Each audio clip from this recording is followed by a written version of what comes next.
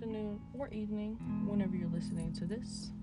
I hope that everyone had a blessed night and you got your grubbins in already. I have not, but I will after I do this.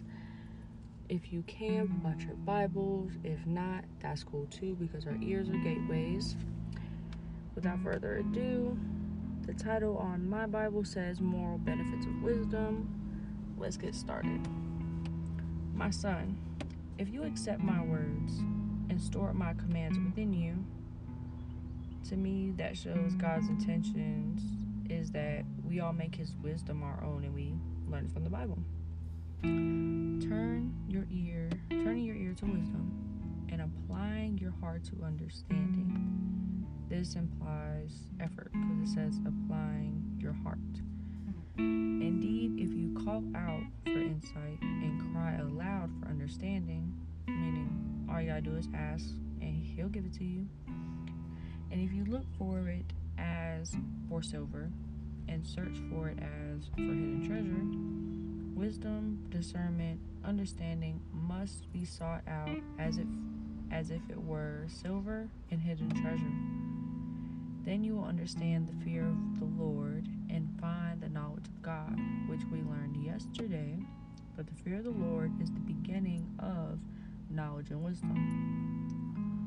For the Lord gives wisdom. For his mouth comes knowledge and understanding. He holds success in store for the upright. He is a shield to those who walk in blameless. He guards those who walk in his ways.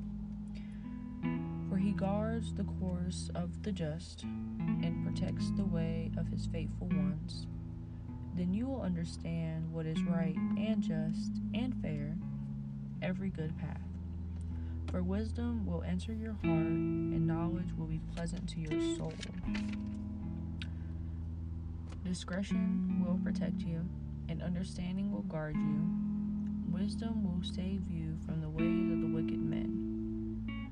Understanding will keep you from making foolish choices, and wisdom will keep us from following evil ways. Our fallen nature may be attracted to perverse things, but wisdom will guard us from that path. From men whose words are perverse, and I have on here the definition of perverse, showing a deliberate and obstinate desire to behave in a way that is unreasonable or unacceptable, often in spite of the consequences. Who have left the straight paths to walk in dark ways, who delight in doing wrong and rejoice in the perverseness of evil, whose paths are crooked and who are devious in their ways. So basically after that it just, gives you the definition. But I put it on the side just in case.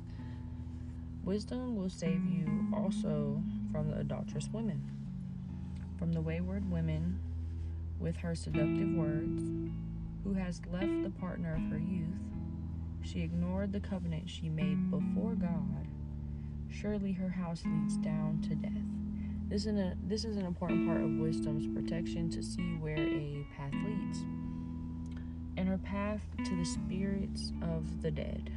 None who go to her return or attain the paths of life. Thus you will walk in the ways of the good and keep to the paths of the righteous.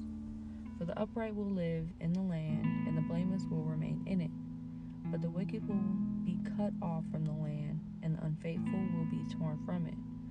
I have highlighted verses 21 and 22, and my note for it was, these consequences give us a clear choice, one or the other.